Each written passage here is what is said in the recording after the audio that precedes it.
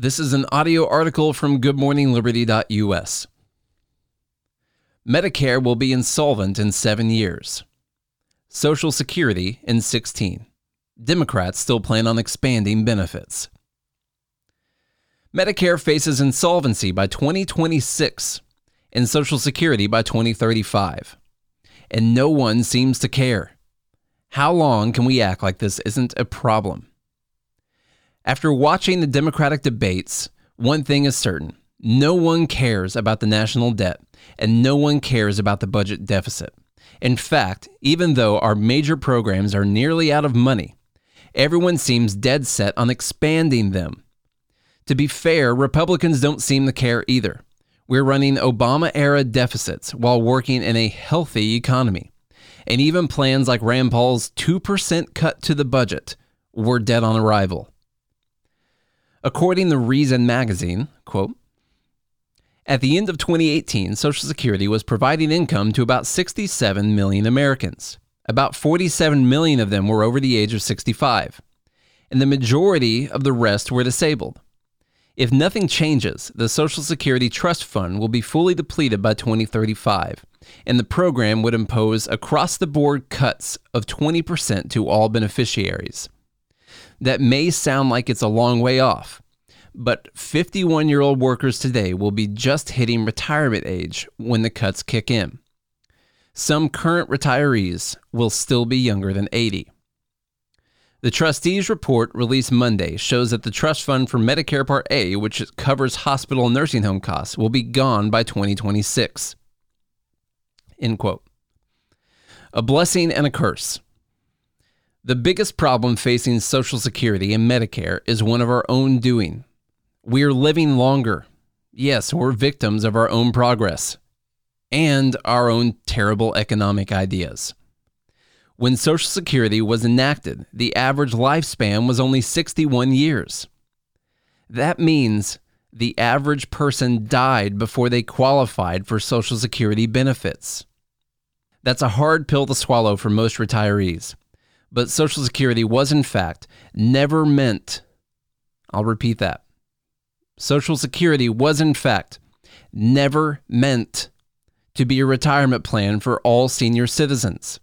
It was meant to cover only those that were lucky enough to live past the average life expectancy.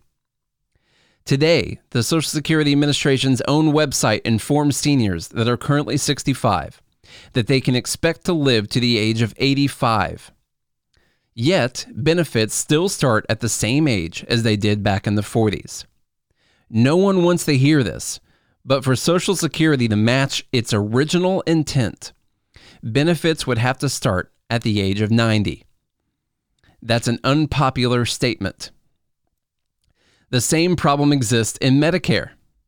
Longer lifespans mean more medical expenses. New treatments for ailments are a blessing, but of course those also equal more expense. The rapidly rising cost of healthcare isn't helping the matter. The worker versus retiree ratio. Longer life expectancy is not the only problem, but it's a big one. Another major problem is the size of the baby boomer generation versus the size of the working class.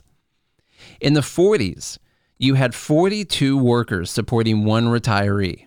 Today, it's 3 workers supporting one retiree. Fee.org reported, quote, this is only going to get worse. According to the Census Bureau projections, by 2030, each 100 working-age Americans will be supporting 35 retirees. And this could rise to 42 by 2060. Another way to think of this is to calculate the number of retirees each worker must support. In 1946, the burden of one retiree was shared between 42 workers. Today, according to the SSA, roughly 3 workers cover each retiree's Social Security and Medicare benefits. By 2030, however, there will only be 2 workers supporting each retiree. In other words, a working couple will have to support not only themselves and their family, but also someone outside the family, thanks to Social Security and Medicare. To make Social Security solvent again, the payroll tax rate would need to be hiked immediately from 12.4% to 15.2%. or Social Security benefits would need to be cut on a permanent basis by about 17%. End quote. As it stands, Medicare and Social Security make up 45% of our federal budget.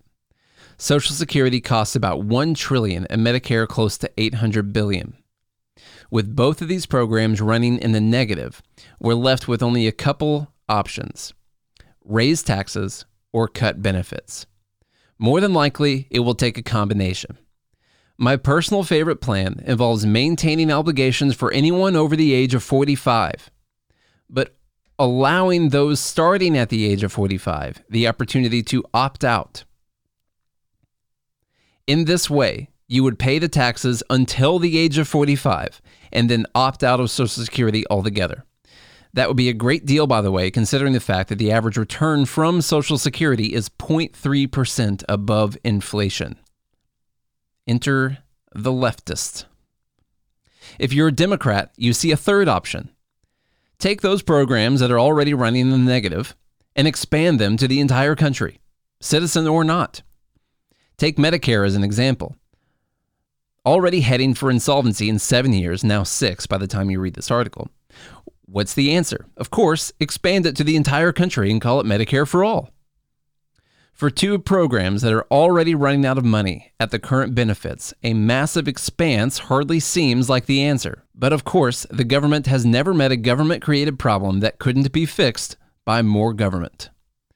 Read some more articles at goodmorningliberty.us.